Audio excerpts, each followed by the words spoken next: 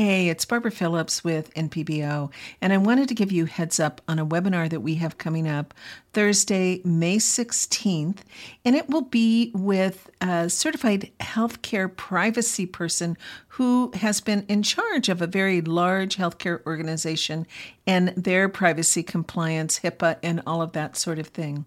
And I think it's very important that all clinicians attend this one because HIPAA affects all of us. And so you can get more information about that at npbusiness.org/privacy matters. And just another quick heads up after that, in June, we'll be talking with someone who has been in charge of the IT compliance to protect the organization. And so this one will be geared toward how do you protect yourself as well as your practice. And I'll be sharing more information about that later. So let's move on with the podcast. Today on episode number 77 of the NP Business Matters podcast, we're going to be talking about professional liability insurance for nurse practitioners. Some of us call it malpractice insurance, but they're both the same things. They're to protect us as we continue to work. So it doesn't matter if you're a business owner or if you're not a business owner, this is something that is crucial for all nurse practitioners. And guess what? Sometimes we don't get it right and there are some problems. So let's break it down and talk about professional liability insurance for the nurse practitioner. Hello and welcome to the NP Business Matters podcast, the show that's dedicated to helping nurse practitioners just like you succeed in business. I'm your host, Barbara C. Phillips, founder of Nurse Practitioner Business Owner. And since 2007, we've been working with you on the business of being a nurse practitioner, providing education, resources, and support as you start, grow, and operate your own practice. Whether you're a seasoned entrepreneur or just getting started, this podcast is designed to help you navigate the challenges and the opportunities of running your own practice. I'll cover a wide range of topics from startup and finance to marketing and operations. I invite you to subscribe and listen to each episode for tips, insights, how-tos that you need to succeed. To learn more about NPBO and our resources, visit us at npbusiness.org. I'm so glad that you're joining me today on this episode of the podcast. This is probably among the top 10 questions that I get. What kind of liability insurance do I need? Who should I get it? Which company is best? What are the different kinds of policies and which one is going to be best for me? So I thought it would be a good idea to talk about those things and also just mention some of the concerns that I've seen happening recently, particularly around cost and those sorts of things. And I need to obviously remind you, I am a nurse practitioner just like you are. I'm not an attorney. And in fact, I don't really have any legal training in terms of any of this kind of stuff. So the information I'm sharing with you is what I've been able to glean from the reading that I've done and from speaking with other attorneys, nurse attorneys, and P attorneys over the years as far as what it is that we need to consider. I will have some resources for you, all the links and resources that we're going to gather. Plus, I'll connect you with a resource so that you can find your own nurse or nurse practitioner attorney. And you'll find that at npbusiness.org/77.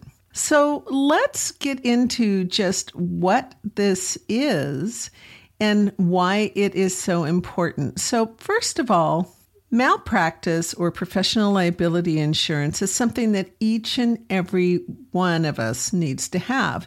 It doesn't matter whether you're a practice owner or you're employed by somebody. It's important for you to have it regardless and to have your own policy.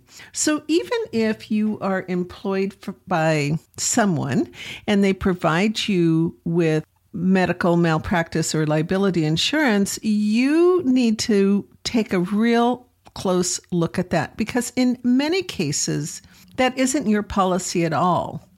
And this is what I learned from being an employer myself, was that when I have malpractice or liability insurance and I cover my staff, basically what I am doing is I am covering them against me, if you will. I hope I said that right. So basically, I'm going to protect my business against any of the actions that they may do.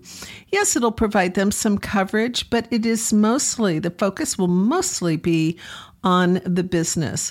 So chances are you, as the employed NP with this employer insurance, you're not going to be able to choose your own attorney.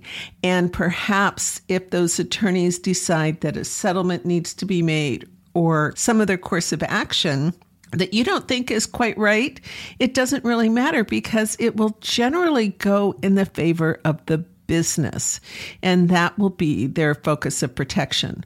So that is why it is always recommended that you, as an employee, still carry your own insurance. One of the concerns that I've seen come up recently is the cost of insurance and how it seems to be increasing a lot. And quite frankly, that's no surprise to me.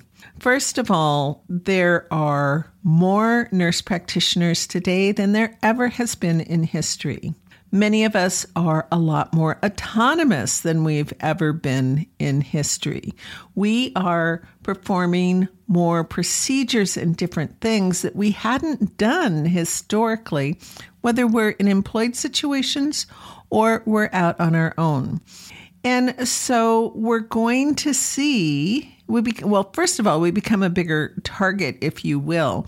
Whereas in the past, if somebody was going to sue somebody, it usually went to the physician. But now we're going to be out in front more often. So that's one thing. But the other thing, too, is with more of us practicing and more of us being out there are more lawsuits. And I will be referencing a couple of times throughout this podcast the Nurse Practitioner Professional Liability Exposure Claim Report. It'll be the 5th edition that was published in 2022. And it's done by NSO and CNA, who provide insurances. And I'll also have a link so that you can take a look at that report yourself. Well, I'm not going to go into total detail of the report, but it does show that total claims have increased by more than 10.5%. Again, that is something to keep in mind. So, what is professional liability insurance? Well, basically, in general, it is designed to protect you, the practitioner, against claims that result from some sort of damage or harm as a result of your professional activities. Damage can be physical or emotional. It can be some kind of harm. It can also result from things such as violation of patient rights, verbal abuse, unprofessional conduct, a whole plethora of things. So basically, there is some sort of error or omission. So an error might be a wrong diagnosis. An omission might be something that wasn't disclosed, but something that is going to result in harm. Now, when you look at liability insurance, there's 2 types of coverage. And by the way, when I'm talking about liability insurance in this context, I am talking about the professional liability insurance that is not your business liability insurance. I did a whole podcast on business insurance that you'll want to take a look at. And I believe it is episode number 62 of the NP Business Matters podcast that we went into detail about the different kinds. I'll have a link to that also in the show notes, or you can just look for episode number 62 if you happen to miss it in your podcast subscription. So the types of professional liability policies, there's basically 2.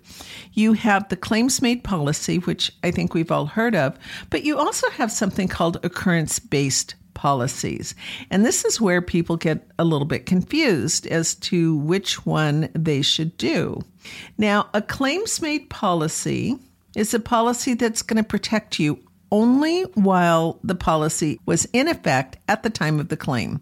So, for example, if you have that type of a policy, a claims-made policy, and maybe that policy was in effect from September 1st, 2021 to September 1st, 2022. And if there is a claim made during that period of time, you're going to be covered.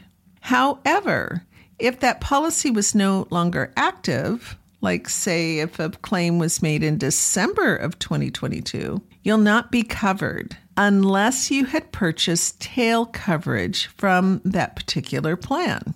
So you may need that, for instance, if you've left a particular job and you want some kind of protection and it was a claims-made policy, you may have to purchase the tail insurance. And you will have to continue that tail insurance as long as necessary to make sure that you have coverage over anything that would have happened during that time period. Now, if you had an occurrence-based policy, you are going to be covered regardless of what you do. You'll be covered regardless if you change the insurance plan, you change jobs, you relocate, whatever the case may be, you will have coverage that stays with you for the duration of the time. And usually there is some sort of statute of limitations. I am not going to try to go into that because that is not my area of expertise. I think it's pretty obvious just from what I've said here, the type of policy that you want will be an occurrence-made or an occurrence-based policy, okay? They do cost a little bit more than the claims made, but you will not have to have tail coverage. So that'll be one thing that you definitely want to look at. In fact, if it was me, I wouldn't even look at a claims-made policy, period. But you'll need to determine that based on what it is that you need, where you're located, all of those kinds of things. Now, like I mentioned here, malpractice or professional liability is not the same as general liability or business insurance. That business insurance is going to be your slip and fall, fire and disaster type of policy. Lots of add-ons that you can get along with your business insurance policy, including data security, business interruption, and more of those kinds of things. And again, I went into detail in episode number 62 of the NP Business Matters podcast. That link will be in the show notes. Your professional liability company may actually have that also that you can purchase in addition to purchasing your professional liability. So that'll be something that you'll need to look at. But generally with the business insurance, you're just going to get that from an insurance agent, or there are companies that is their specialty. Hiscox is one of them. But again, I will refer you to that episode. Now, when you're looking at a policy, there's a lot of things that you want to consider to make sure that you have the adequate coverage and protection.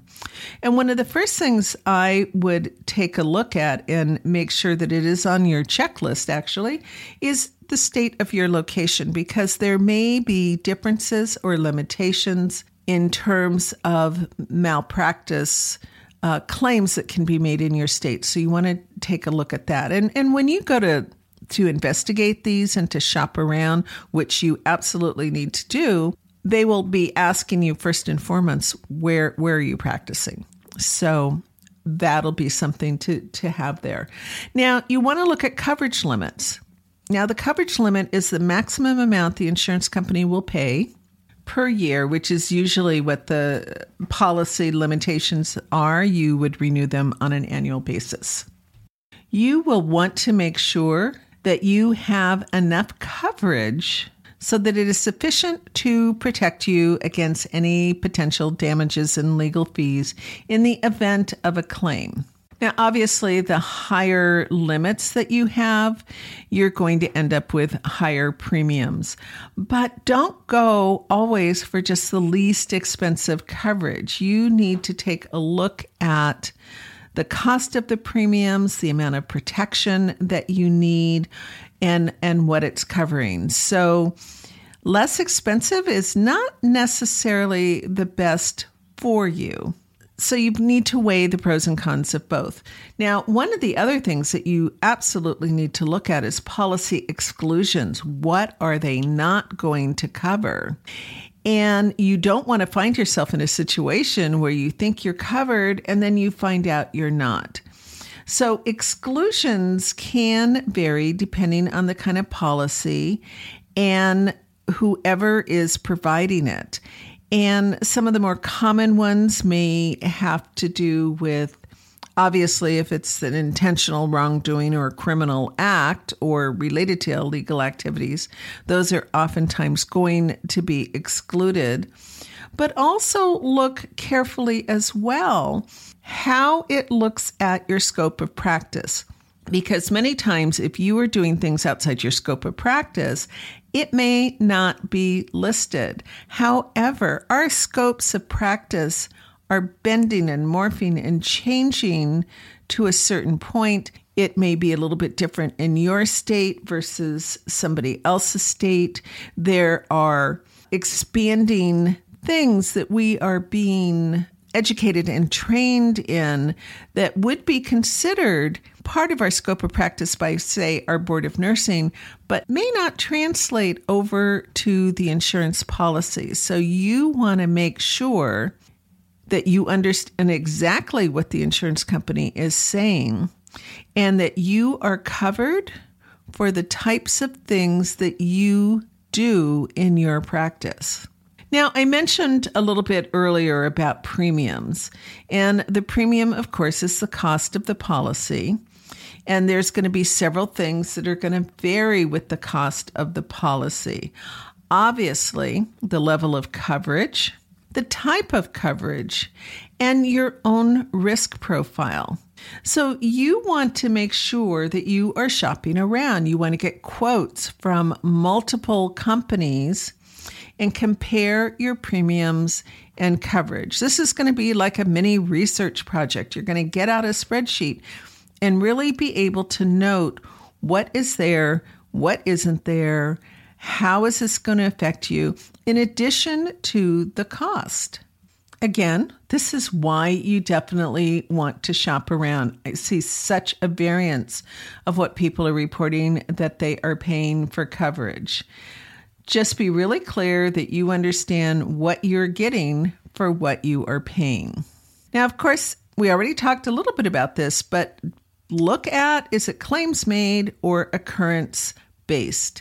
This is so important to take a look at. You do not want that claims made unless you are prepared to carry some kind of tail coverage. An occurrence-based policy is much better, in my opinion, for you. However, you're going to need to weigh out the pros and cons for what it is that you are doing and the type of practice that you are doing. If you go with the claims-made policy, remember that you are going to need to purchase tail coverage, and you need to make sure that that stays active for however you are going to need it. One of the things that not everybody looks for, and not all policies include, but is crucial for you, is will you have representation if there is a complaint made against you at your state level for the Board of Nursing? If you are ever called before the Board of Nursing for a complaint, never go it alone. Even if you are innocent, it is crucial for you to have an attorney present who is going to represent you. And here's why. Like I said, even if you did nothing wrong, it can haunt you throughout the rest of your career. And here's an example. A relatively new nurse practitioner contacted me, and she was having a terrible time getting a job, not because she wasn't qualified, but because nobody could get her credentialed with insurance companies. And it turned out that as an RN, there was some kind of a patient complaint made on a unit that she was working, and it went before her board. She wasn't the only one, but everybody went before the board. The board found that she contributed to whatever the issue was, and I'm sorry, I don't quite remember what it was. She needed to do some classes and some other things before she could actually practice again as an RN. So she did all of those things. However, what happened was a report was made to the provider data bank, and that will never be removed. Had she had an attorney present, then they could have prevented that particular action from taking place. So even though this was her RN license and not her NP license, which, by the way, is completely clear, she is still looked at as a high-risk individual and cannot get credentialed because of whatever that mark was that was placed on her license. And I had actually contacted a nurse attorney about this issue. Just, there's got to be something that she can do. Who should I refer her to? And I was informed that once it's in the data bank, there is nothing that you can do to get it removed. So to me, that advice is like so loud and so clear. Never go before the board, even if you are innocent, without proper representation. So you specifically want to make sure that any policy that you are purchasing will include this for you, because not all of them do. So I cannot stress that one enough. Now, I mentioned in the beginning of the podcast about the NSO Nurse Practitioner Professional Liability Exposure Claim Reports, 5th edition. And again, you'll be able to have a link to that so that you can download it over at NSO. And I wanted to just briefly go over some of the highlights. Now, when we look at these numbers, it doesn't sound like a whole lot in terms of the increases and stuff, but the fact that they are increases, I think, is important. You have to remember what the business model of an insurance company is. People pay claims to an insurance company. Their investors reap the benefit of that if the insurance company does not have to pay out money. So the more money that they can hold, the better that the company is doing. We know this just from our health insurance claims, right? And some of the issues that we have in sometimes getting claims paid. This is the same thing with malpractice claims. If you're a high-risk individual, they're going to be very hesitant to cover you. I mean, I was actually refused coverage the very first time that I opened up a practice, my first practice, because we rented space to an acupuncturist, and somehow they thought that it would makes me at risk. I wasn't doing the acupuncture. This person was an employee, but it didn't really matter. They decided that was my risk, even though it really wasn't. But this is how insurance companies are. They're very conservative. What the NSO report does is it compared claim data between 2017 and 2022.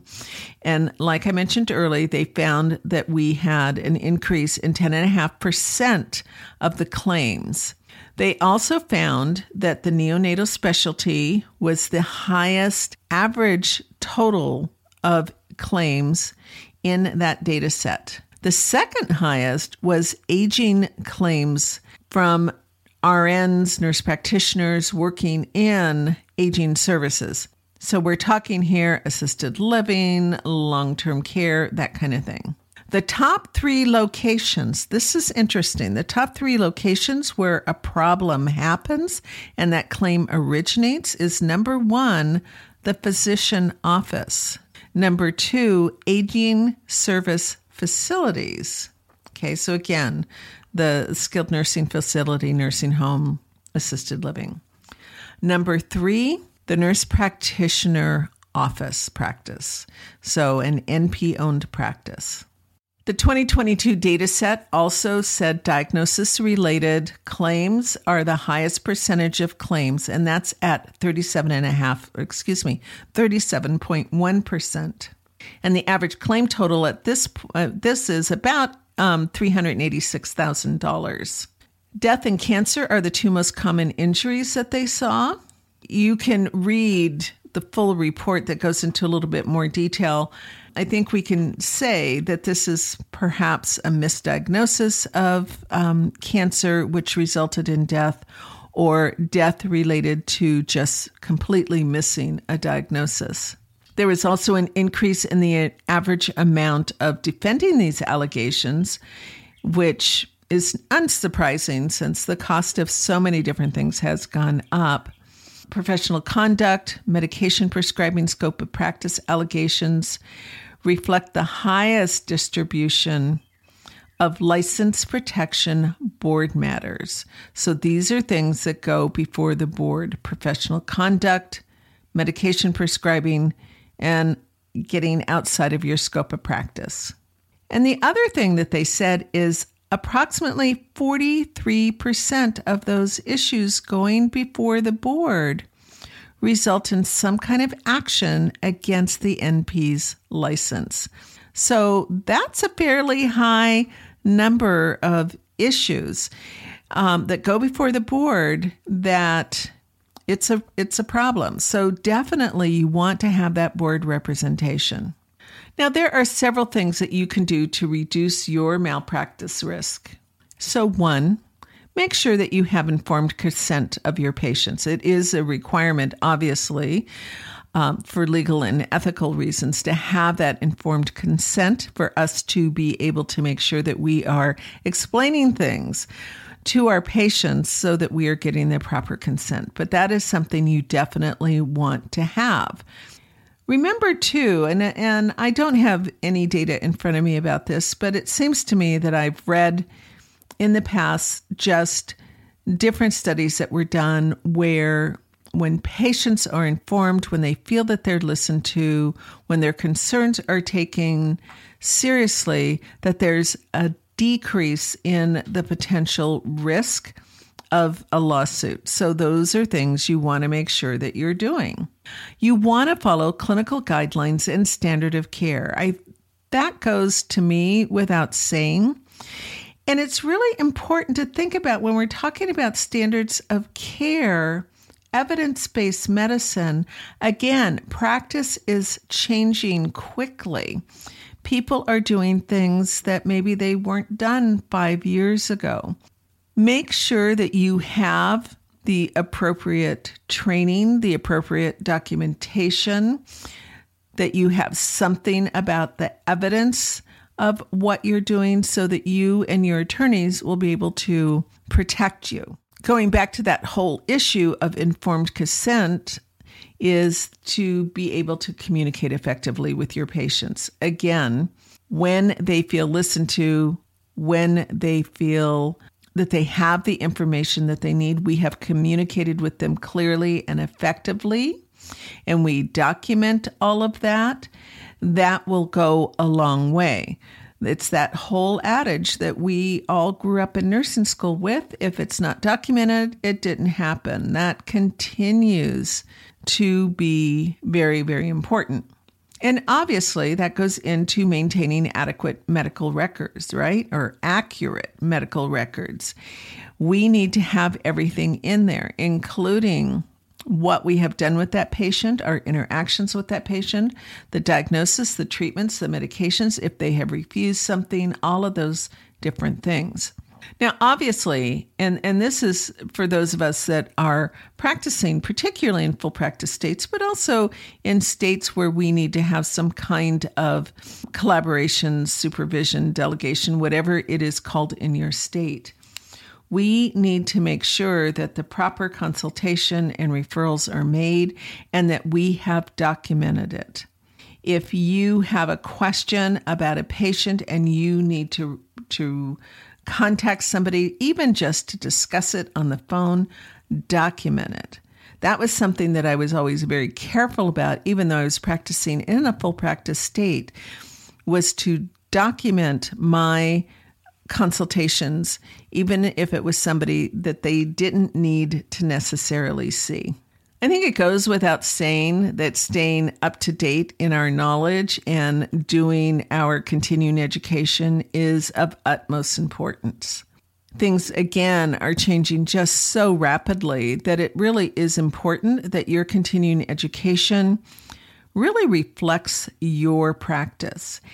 And I know that if you can find also courses that talks about reducing your risk, that also helps you, one, reduce your risk, but two, oftentimes many of the companies will give you some kind of a little discount because you have actually taken the time to do some work for risk reduction. So right now, regardless if you are looking for a policy or you already have your policy, here's some to-dos. One, look at the policy you already have. Who has it? How are you listed on that policy? Particularly those of you that are employed. What does it tell you? Of all the things that we've talked about, what does that policy tell you? Is it actually your policy? Can you call up the company and find out more about the policy, or is it going to have to go through your employer? That'll be a big red flag if you do. Everybody needs to shop around for their policies. You need to look at all the things that we've talked about. You need to be aware of what your options are, what you need for your practice, and how it can best serve you. Now, one of the things I do get asked about a lot is, well, which company is best? And I personally cannot answer that, and I hope that most of us cannot answer that in terms of we haven't had to use it to know whether it's covered us or not. I think if we have the board coverage along with all the other things and it's going to cover us for what we're doing, whether we are in our own practice, which is going to be a little bit different of a coverage, or whether it is for ourselves. You want to make sure that it is covering all of the activities that you are doing. Again, I would highly suggest on your checklist here, you want to make sure that you have coverage for any issues that may come up with your board. And again, I would recommend that you have a policy that is occurrence-based and not claims-made unless you are prepared to keep tail coverage for all the different policies that you may have if you are, particularly when you're going from job to job. I hope that this has been helpful and eye-opening. Again, if you are looking at business insurance, you're going to want to look at our podcast episode on business insurance. That's podcast number episode 62. But I'll have a link to that in the show notes. This is something that is so important for all nurse practitioners, regardless if you're employed or self-employed. So please feel free to share this with your colleagues.